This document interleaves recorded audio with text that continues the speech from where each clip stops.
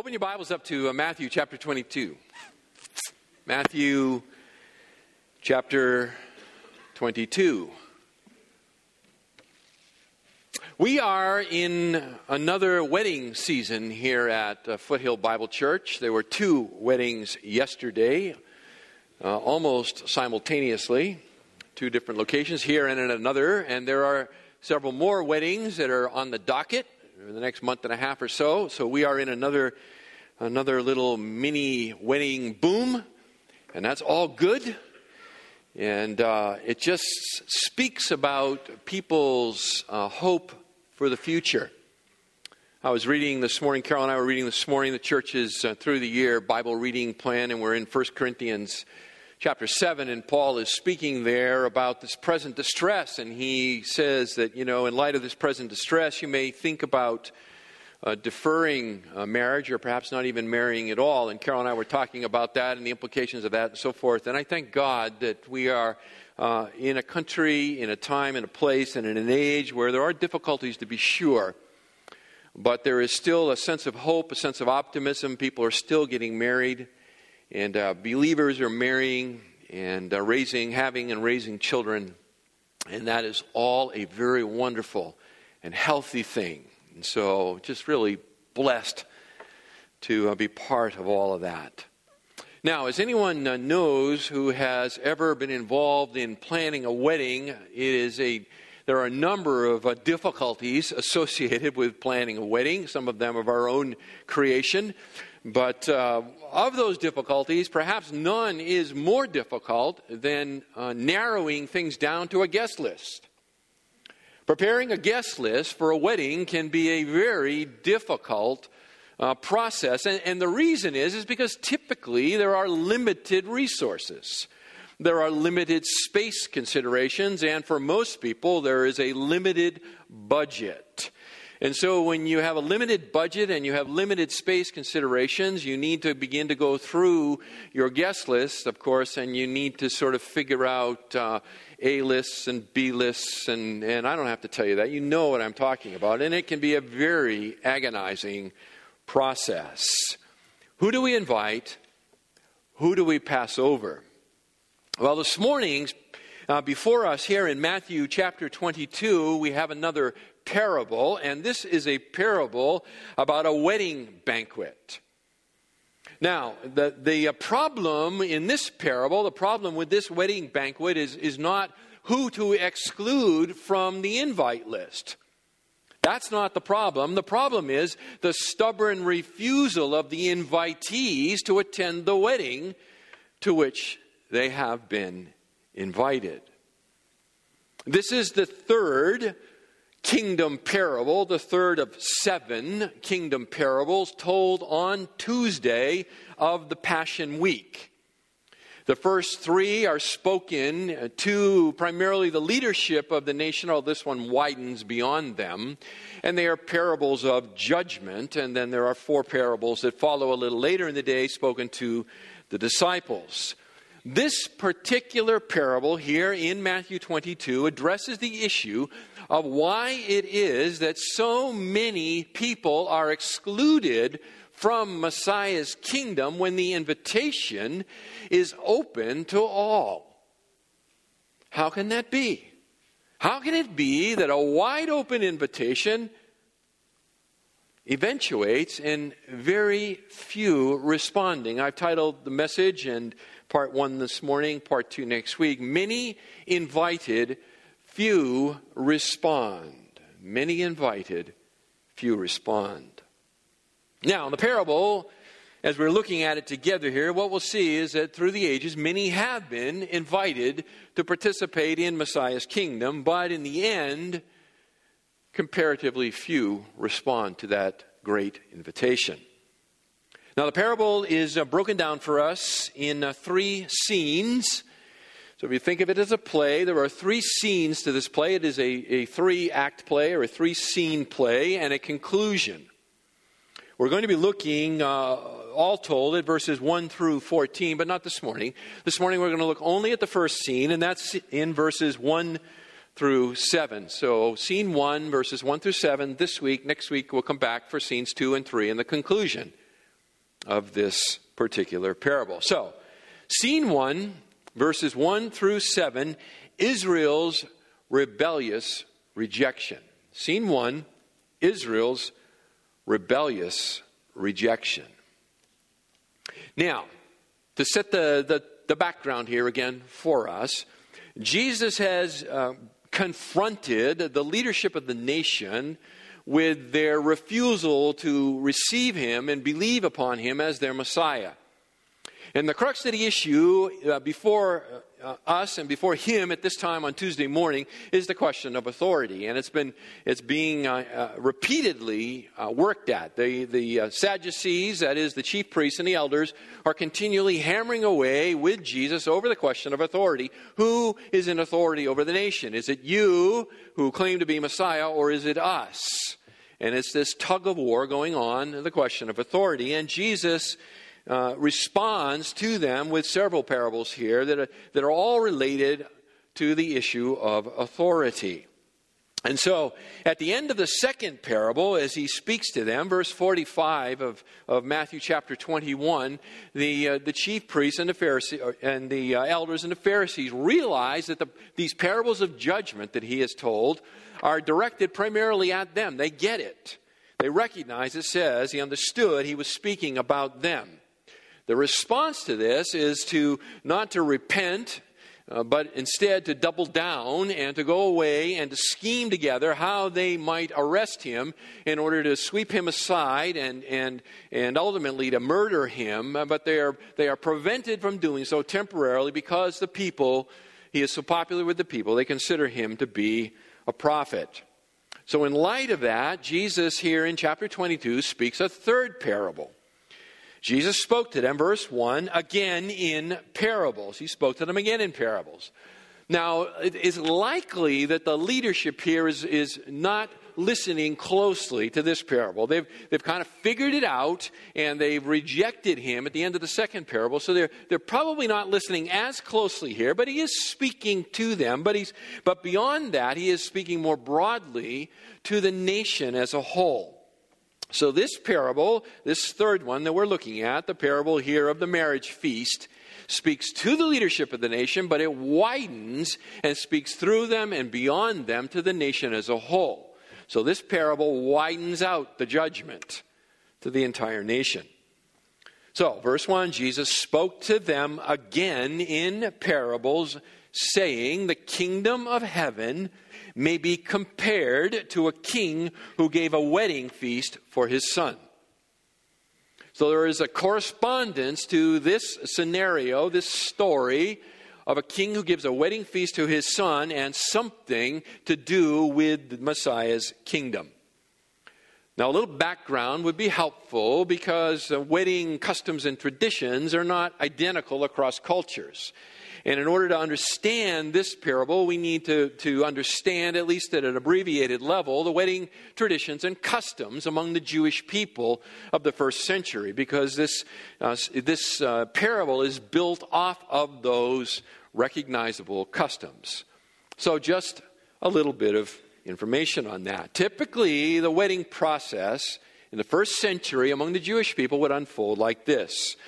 A man would take an interest in a young lady. Typically, the man was older than the young woman, but he would take an interest in this young woman, and he would approach her father, and he would seek permission to marry the man's daughter, and the father would grant that permission or not.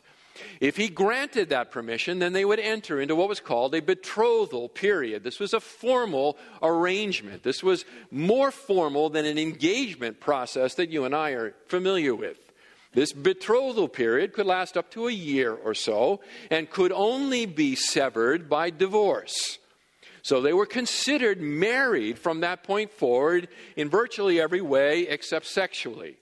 And so they would enter into this betrothal period. During the betrothal period, the young woman would go about preparing herself to be wed. The young man would go about preparing himself to take a wife and to establish his own household. And so they had this year period to work on these things. Often they would be somewhat far apart from one another during this year's period.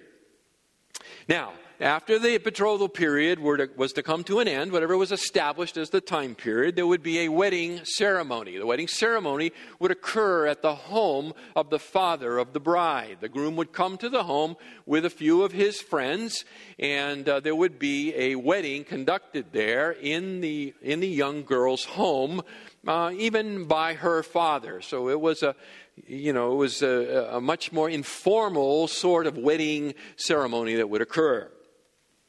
Following the wedding ceremony, the groom would take his bride along with his friends, her attendants, and so forth, and there would be a procession back to the groom's home, which was often the father's house. Often his home that he would first establish would be attached to or part of his father's house. And so he would take his new wife back there, and there would be a wonderful time of feasting. Typically, again, about a 7-day feast would occur. And it was a time of tremendous celebration. There would be singing, there would be dancing, there would be all kinds of storytelling about the young couple and so forth. There would be a tremendous time of celebration. There would be all of the food and wine and all that would be attendant in a feast in the first century. And it was a very, very important event in the social calendar of the community. That first night, the young couple would slip away at some point in the night to a private place, and they would consummate their marriage. And so that was the basic approach that occurred there in the first century. As I say, it was very much a community affair. It was a time of incredible rejoicing. In a life that often for rural people was a very hard life, this would be a highlight time. This would be a time to sort of kick back and enjoy the bountiful harvest of the Lord God. So it would be great rejoicing. There would be abundant food. There would be abundant drink. Your mind perhaps will reflect to John chapter 2, where Jesus is at the wedding feast of Cana in Galilee, you remember, and it's a time of great celebration, and he participates in the celebration by creating over 120 gallons of the finest wine to help the feast along. So it is an incredible time of celebration, and the volume of alcohol that he created that day speaks of the size of the crowd that would have been attendant at this week-long celebration. Listen, to turn down an invitation to a wedding would be the very height of bad manners. It would be a direct insult to the family who had invited you to come. It would be to spurn their hospitality. It would be to insult their dignity. There would be little you could say or do that would create a greater offense than to not come to their wedding. So this is very, very important to understand that. Only the most hardened person, only the most recalcitrant sinner would refuse to come and to participate in what was the greatest and most joyful event that the community could have. Now, in the case of this particular parable here, you see in verse 2, the kingdom of heaven may be compared to a king who gave a wedding feast for his son. So this is not just a run-of-the-mill first century wedding feast. This is the king's son's wedding feast. Okay, well, so what? Well, here's the so what. The son of the king would be the heir to the throne. So you are now talking about, first, your sovereign Lord is giving the feast, and it is for his chosen son who will be your heir. You will likely never know another king as long as you live. Beyond that, when a king throws a party, it's a party. His resources are virtually unlimited. So this is going to be an amazing banquet that will supersede any banquet possible, a once-in-a-lifetime affair. Beyond that, when the king issues an invitation, it is more like a command performance. Okay? The king may issue you an invitation that says, we would like you to come for our wedding, but what he means is, you will be there at this event. Okay? You don't tell the king, I am sorry, but I'm kind of busy that day. When the king orders you to appear at his son's wedding, you will be there. You will be there. You don't refuse the king. Now, the actual wedding and the feast, these are very different than what we have, but there's more in difference here that we need to sort of understand as we begin to make heads and tails out of this particular parable. And that is the means by which people were invited to the wedding and the subsequent feast. That is very different than the way we do it. We now often use online invitations and all of these sorts of things, and half of us forget to RSVP even for them. But it was very different in the first century. Very different. To attend a week-long celebration takes planning. It takes planning. Listen, it takes planning on the part of the people who are going to throw a week-long party. If you've just thrown a dinner party for an evening, you know how much preparation is involved. Can you imagine hosting a banquet, a feast, that's going to include the community at your place for a week? There's a lot of planning involved. A lot of planning involved.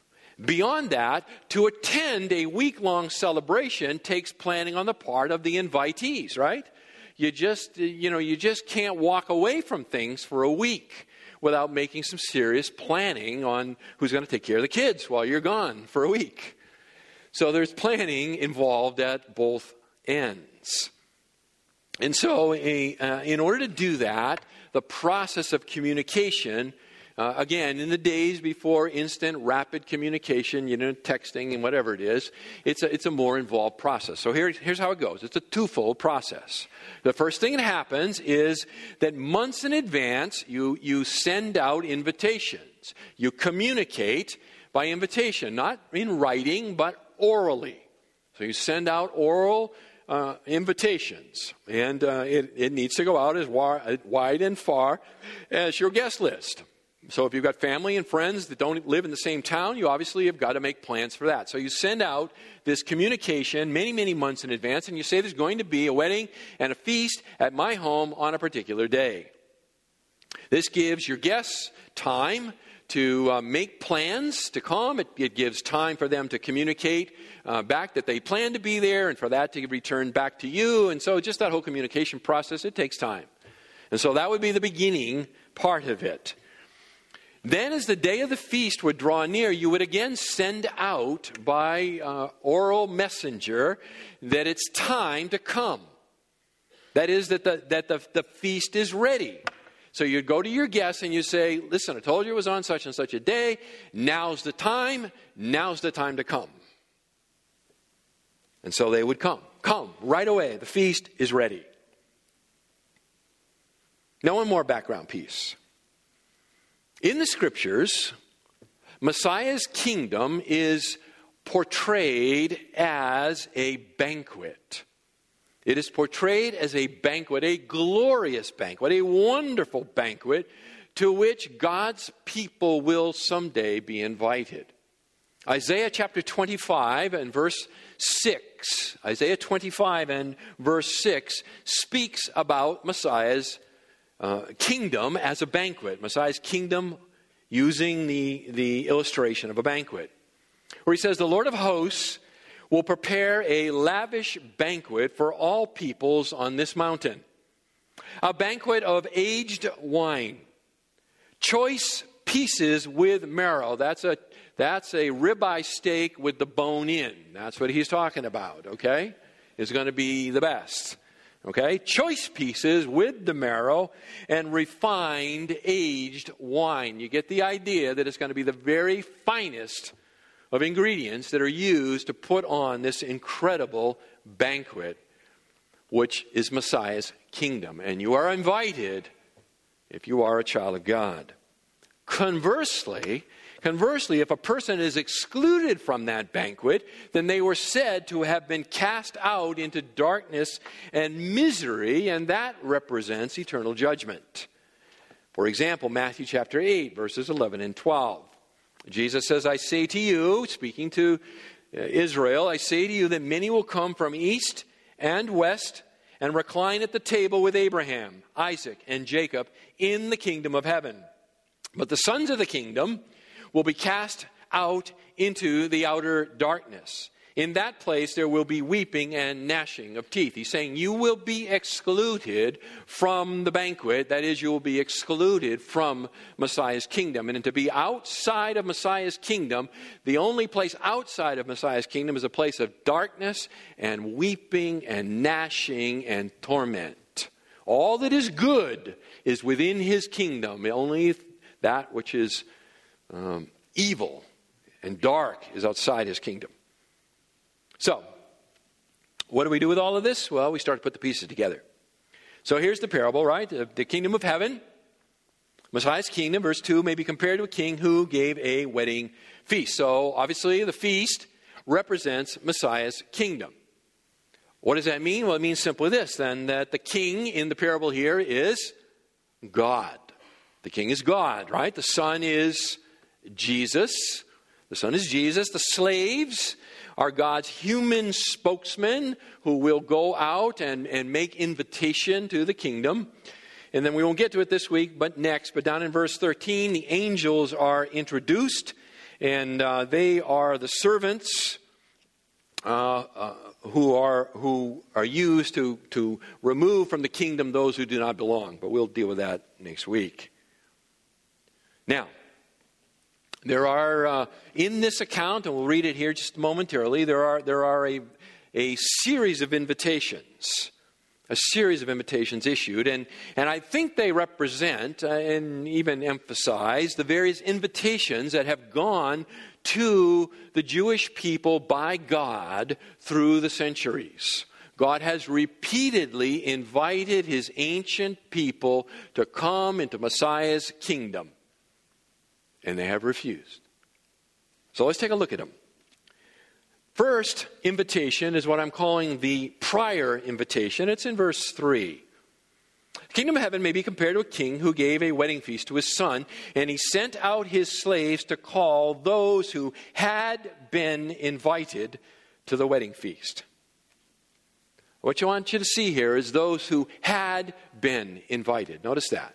What that means is that when the slaves that go out here in verse 3 to speak, they're already speaking to people who had previously been invited. Now, I told you that normally you get two invitations. You get the original early invitation to which you say, yes, I'll be there. And then you get the secondary invitation that says, now's the time. In the parable here, there are repeated invitations, okay, emphasizing the patience of God in this matter.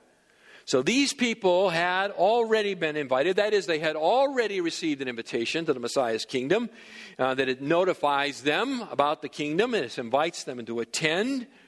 And this, I believe, accords very well with the Old Testament narrative that the invitation to the kingdom was given in ancient days through Abraham.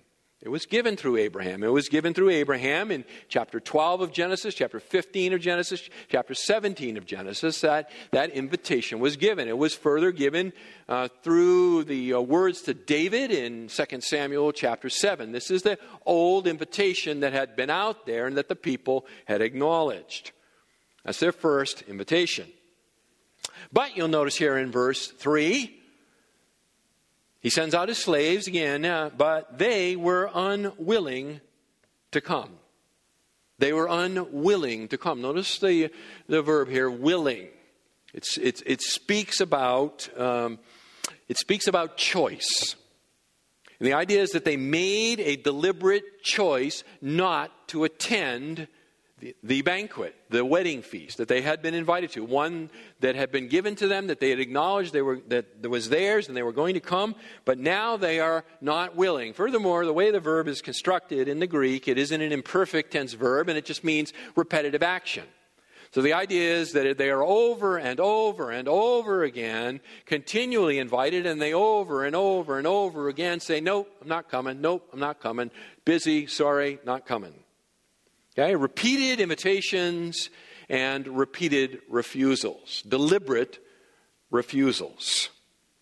I think it speaks about the work of the Old Testament prophets through the centuries. As you read through the scriptures of the Old Testament, repeatedly the prophets come to the ancient people of Israel and they speak to them, they call them to repentance to prepare for Messiah's kingdom. And repeatedly, the people say not interested, or they say we are interested, but then they later prove to be uninterested. So it's this ongoing process. The prior invitation, the repeated invitation, and then finally, verse 4, the final invitation. Third, the final invitation, verse 4. Again, notice the patience of God in this. Again, he sent out other slaves, saying, tell those who have been invited, behold, pay attention, look here, check it out. I have prepared my dinner. My oxen and my fatted livestock are all butchered and everything is ready. Come to the wedding feast. Again, he sends out his slaves. And he says, tell them, I have prepared my dinner. I prepared my dinner. Now, I'm not sure why the word is translated dinner here, because it's really not dinner in the sense of the banquet itself. This is not the feast of the banquet. The word actually refers to an early meal and a small meal. It's used in other places, and it speaks of something like a breakfast or a small lunch. You know, in Hobbiton, elevensies, that sort of thing, you know. It's not the main deal, but it's something. It's something. And so what he says is, listen, there's food ready. I have prepared some food for you. Beyond that, my oxen and my fatted livestock, the idea is that there's a lavish nature of this feast, right? We're not just killing a couple scrawny chickens. Everything is really choice here, and it's all ready. It's been butchered, and the feast is right at hand. Come and eat, and the party is going to begin. The party is going to begin. Listen, the king has made at this point every conceivable preparation for his guests. Every conceivable preparation. Come have a snack, come have hors d'oeuvres, and the feast will begin. And the feast will begin. Now, the people have repeatedly ignored his invitations, right? Now the feast is at hand. The king sends out his slaves and he says, listen, this is your final notice here. This is the final appeal. And I think in the context here of the gospel as it unfolds, I think what we need to see here is the ministry of John the Baptist. I think we need to see the ministry of John the Baptist. That it is John the Baptist that is coming to the nation to make that final appeal. For example, earlier in the gospel, in Matthew, just be refreshed in this, Matthew chapter 3, beginning in verse 1, now in those days John the Baptist came preaching in the wilderness of Judea, saying, repent, for the kingdom of heaven is at hand. It is at hand. For this is the one referred to by Isaiah the prophet when he said, the voice of one crying in the wilderness, make ready the way of the Lord, make his path straight. Come. Everything has been prepared. The feast is about to begin. The kingdom is at hand. Beyond that, and I think in the parable here, and we'll talk about this in a moment, that Jesus actually is playing two roles in this parable. I think it also includes the ministry of Jesus. For in Matthew chapter 4 and verse 17, speaking of Jesus' beginning of his public ministry that occurs in Galilee after John has been imprisoned, chapter 4 verse 17, it says, from that time Jesus began to preach and say, repent, for the kingdom of heaven is at hand. On to verse 23, he's going throughout Galilee, teaching in their synagogues, proclaiming the gospel of the kingdom, healing every kind of disease, every kind of sickness among the people. That is, he is giving them a taste of Messiah's kingdom through these miracles. So this is the message. It is the message of John the Baptist. It is the message of Jesus. One more over in chapter 10 of Matthew's Gospel. Beginning in verse 1, Jesus summoned his 12 disciples, gave them authority over unclean spirits to cast them out and to heal every kind of disease and every kind of sickness. Again, he gives to them kingdom authority to do miracles that demonstrate the closeness of the kingdom of heaven. Messiah's kingdom is at hand. Then the 12 apostles are named here. He says, verse 5, he sends them out after instructing them, do not go in the way of the Gentiles, do not enter the city of the Samaritans, but rather go to the lost sheep of the house of Israel.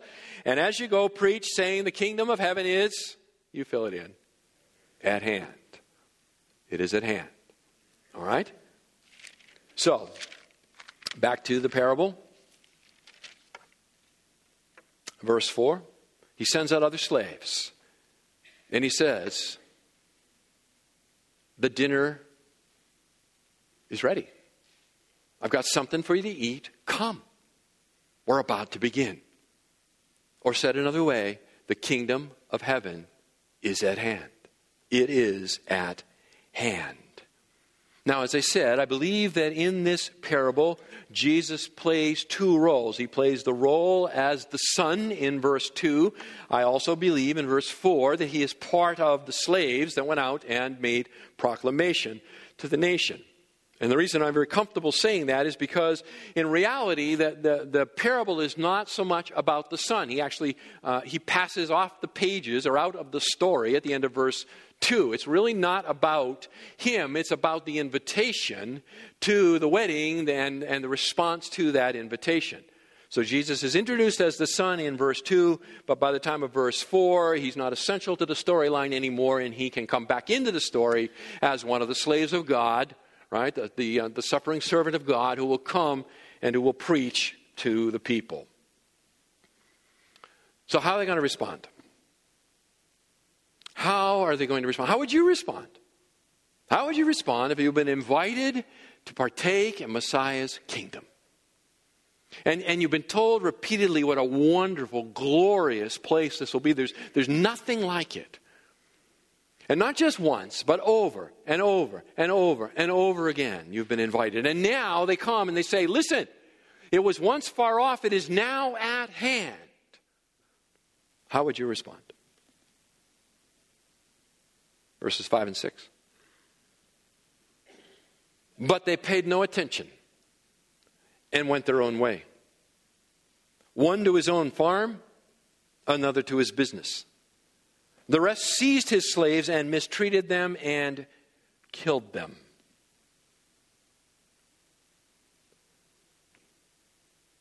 That's shocking.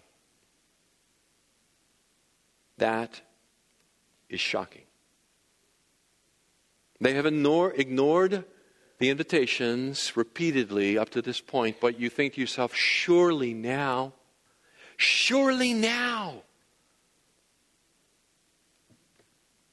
But they ignore this final and urgent call as well. And the way they ignore it is particularly offensive. Listen, the slave of the king represents the king. He's like the ambassador of the king. When he speaks, the king speaks. How you respond to him is how you are responding to your king, to your sovereign. And how do they respond? Verse 5. For the majority, they are too preoccupied with self-interest to be bothered with this invitation. Too preoccupied. Right? One goes to his farm, one to his business. Jesus is just using these as illustrations to speak about all the kinds of worldly pursuits. And they are legitimate worldly pursuits. It is the pursuit of life, as it were. And in this particular case, the pursuit of business, whether it be agricultural business or merchandising sort of business, it is their occupation. They are consumed with their own occupation, their own getting along in life, their own providing for their family, their own providing for their own desires and needs and wants and so forth, that they could not be bothered to respond to this invitation. They are consumed with life. They are preoccupied. And so preoccupied that they have no time for the invitation. Beloved, how like today that really is.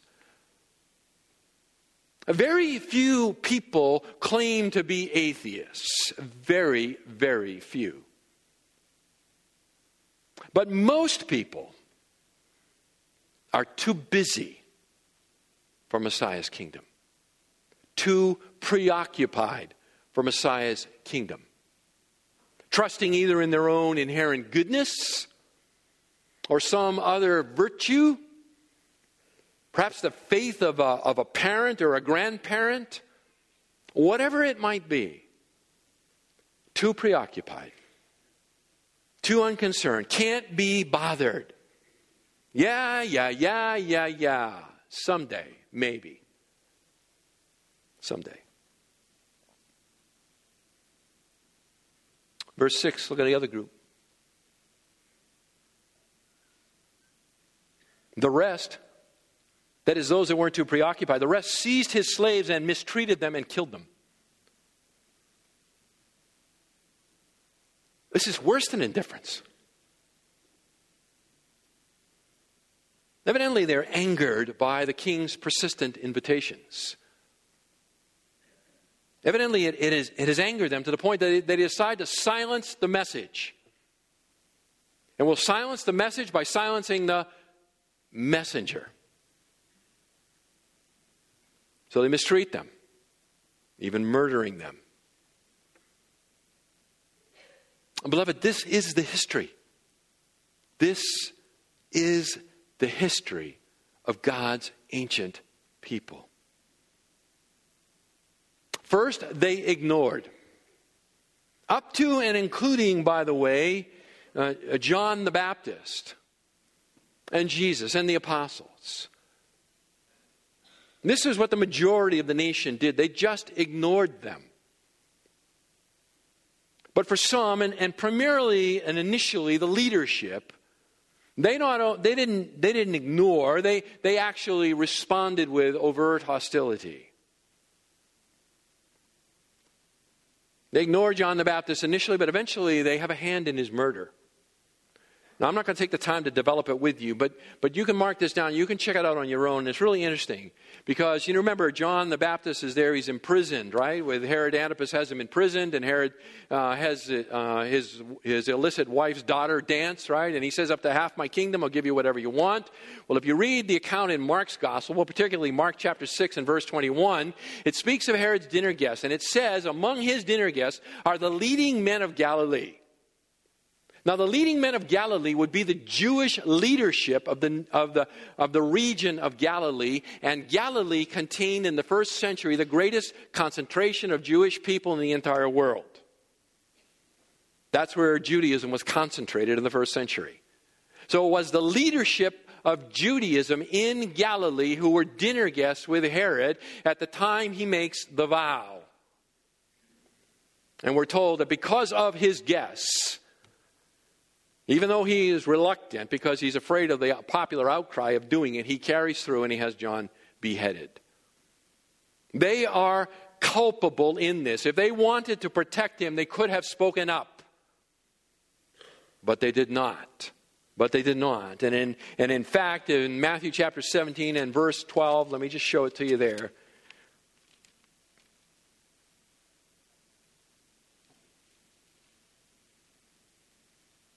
Jesus coming down on the Mount of Transfiguration, he's talking about how he is going to be mistreated and ultimately killed himself by the leadership. And he says, verse 12, but I say to you that Elijah already came and they did not recognize him, but did to him whatever they wished. So also the Son of Man is going to suffer at their hands. Verse 13, then the disciples understood that he had spoken to them about John the Baptist. John the Baptist ultimately died because the leadership of the nation wanted him dead. They wanted him dead. They got the Romans to do it, but they wanted him dead. They wanted him silenced. And that is exactly what will happen to Jesus. They will maneuver Pontius Pilate into murdering Jesus. It will be their scheme. They will get him crucified. John's gospel is very clear. John chapter 19, verses 12 to 15. Pontius Pilate wants to let him go. And the leadership says to him, if you let him go, you are no friend of Caesar. Because he makes himself out to be a king in opposition to Caesar. What they're threatening Pilate with is to tell on him to Rome that he has allowed someone to rise up and present themselves as an alternative to the king, Caesar. So they manipulate, they pressure Pilate into crucifying one whom he knows is an innocent man. Now listen with me, think with me. While Jesus was alive, no harm befell the apostles, right? No harm befalls them at all. They go here, they go there, they preach, they're rejected, but no harm befalls them. It is only after Pentecost, when they go out, that the persecution begins to rise in earnest. And as you read through the book of Acts, what you see is an increasing level of violent hostility among the Jewish people to the gospel message. That opposition is summarized very well by the Apostle Paul in 1 Thessalonians chapter 2, verses 14, 15, 16, where he says the following. He says, "For you, brethren," speaking to the believers in Thessalonica, "became imitators of the churches of God in Christ Jesus that are in Judea. For you also endured the same sufferings at the hands of your own countrymen, even as they did from the Jews, who both killed the Lord Jesus and the prophets and drove us out. They are not pleasing to God, but hostile to all men, hindering us from speaking to the Gentiles so that they may be saved. With the result that they always fill up the measure of their sins, but wrath has come upon them to the uttermost."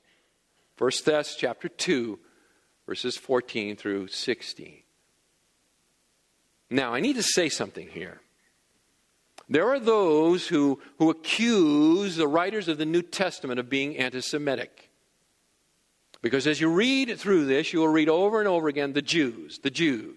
And they are spoken of as those that are hostile to God, those who are culpable in the murder of Messiah, those that are opposed to all righteousness.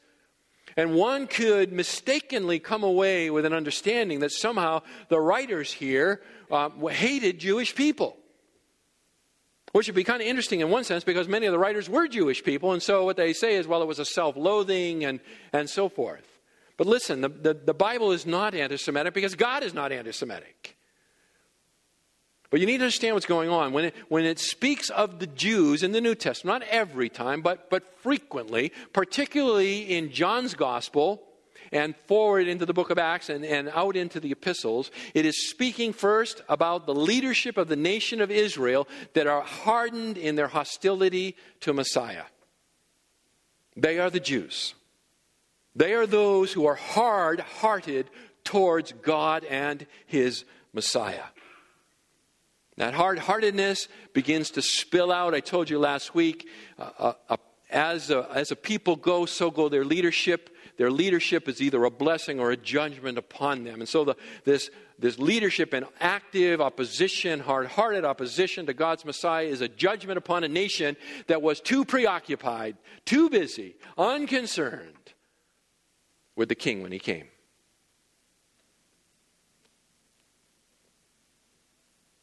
Now, what will the king do about all this? What will the king do? What would you do if you were the king? How would you respond if your repeated, gracious, patient invitations are spurned over and over and over again? And not only that, finally they take your servants and they mistreat them, they persecute them, and ultimately murder them. What would you do? How would you respond?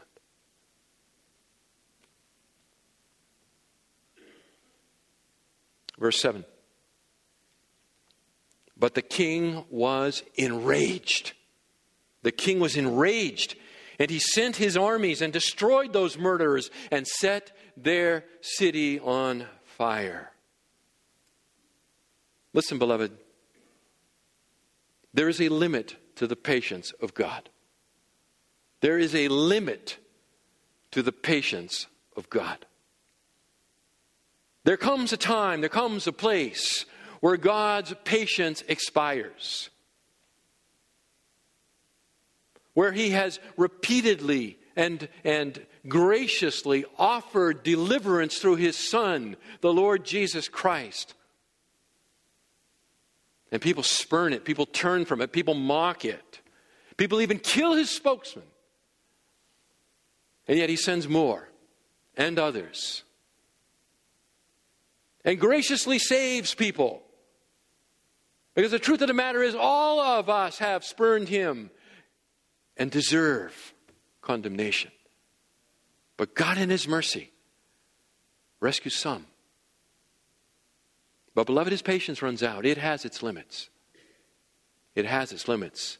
And the limit has been reached here. How does the king respond to those who have ignored and mistreated his servants? These rebels, he pours out his wrath on them. Look how it's described. He sends his armies, destroys the murderers, sets their city on fire. Again, I think you must be drawn to the reality that God sent and used the Romans as his rod of chastisement, as he had used the Babylonians and the Assyrians before him, to punish his ancient people. And in AD 70, 4 Roman legions under the command of Titus came and destroyed the city of Jerusalem and tore down the temple so that not one stone remained upon another. And they killed the people, hundreds of thousands of them, and burned the place. And the nation was scattered.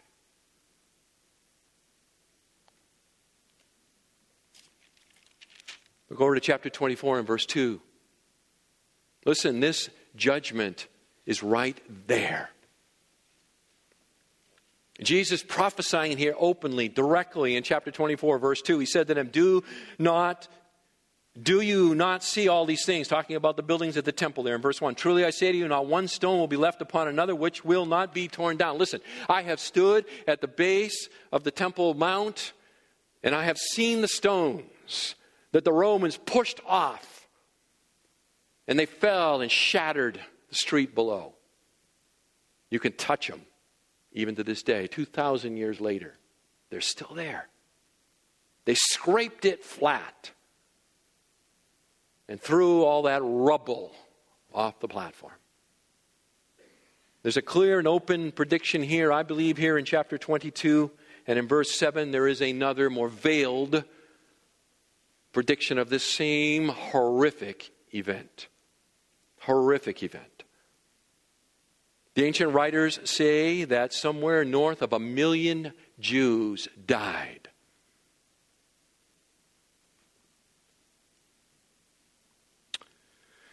What do I make of all this? What do I make of all of this? Well, quickly, a few things. This is what stands out, I think, for me, at least at this point. First, and I've said it already to you a couple times, the patience of God. I don't think you can read this without seeing the patience of God.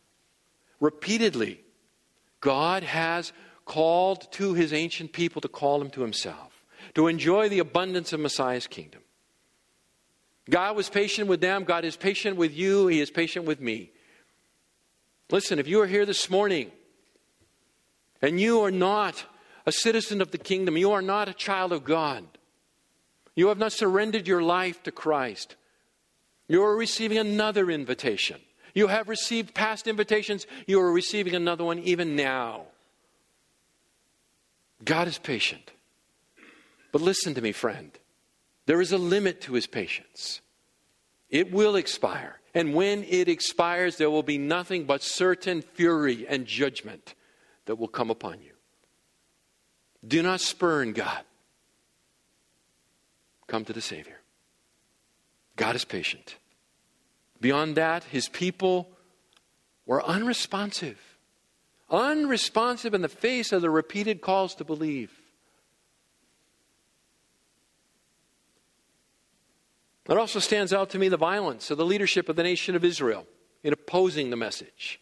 Again, as I said, through the later parts of the gospel, and certainly through the book of Acts and on out into the epistles, even through to the book of Revelation. That is the record of the biblical history. That is the record of secular history beyond. They have been implacably opposed to God and his Messiah. Even in Israel today, they won't even say his name. That man, they will say. They will not say his name. The destruction. The destruction stands out to me. That glorious, marvelous temple of Herod completely obliterated. The people scattered. God's judgment comes, and when it comes, it's fierce. It's a flood that cannot be held back. How do I respond? How do we respond in the midst of all of this?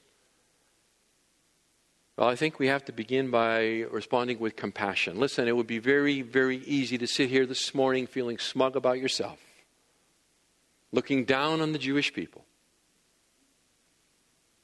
I've had people say to me, they had their chance, Pastor. They had their chance. The gospel is for the Gentiles. They had their chance. Oh, beloved, listen to me. That's not God's attitude. That's not God's attitude.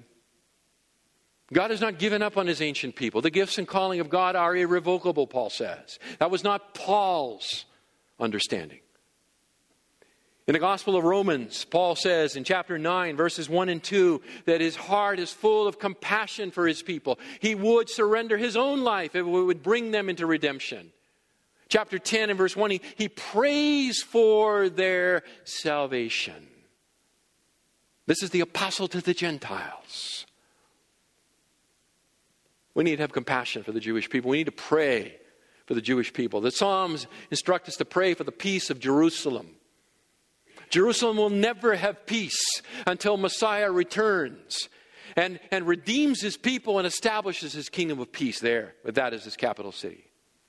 But pray for the peace of Jerusalem. Pray for the enlightenment of the Jewish people, that their eyes would be opened, that at the reading of Moses, the veil would be lifted and they would see and believe. Have compassion. Have fear and trembling at the blackness of the human heart. Have fear and trembling at the blackness of the human heart, because listen, your heart is just as black.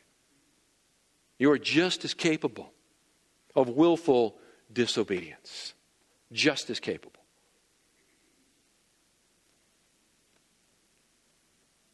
And respond finally in thanksgiving, praise, and humility. Because if you know the Lord Jesus this morning, you know him because of the grace of God. He has overcome the blackness of your heart. He has been willing to overlook your frequent rejections of his gracious invitation. How many times have you slighted him? And yet he did not give up on you. He drew you to himself. This is the Thanksgiving weekend.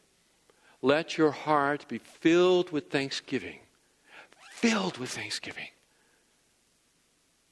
That God has saved you in Christ Jesus. And let that humble you. Let it humble you. Let's pray. Our Father, we are in this section of Matthew's Gospel where we come face to face with these difficult realities. It's unnerving and it's uncomfortable. Because when we're honest, this kind of unbelief reveals the magnitude of the wickedness of the human heart, and we have a human heart. Oh, our Father, how we thank you that you have opened our eyes to the Savior, that you have drawn us to yourself, that you have filled us with love for Christ. And how we pray on this Thanksgiving weekend for those family and friends who do not know the Savior.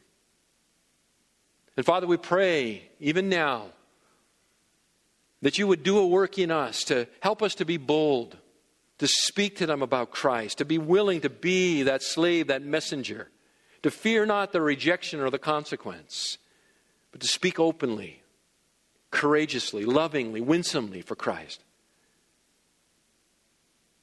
At the same time, knowing, our Father, that you must act. You must act to unite the message with a heart of faith. Oh God, do your mysterious work and save those whom we love. Now may our Lord Jesus Christ himself and God our Father, who has loved us and given us eternal comfort and good hope by grace, comfort and strengthen your hearts in every good work and word. In Jesus' name, amen. God bless you, beloved.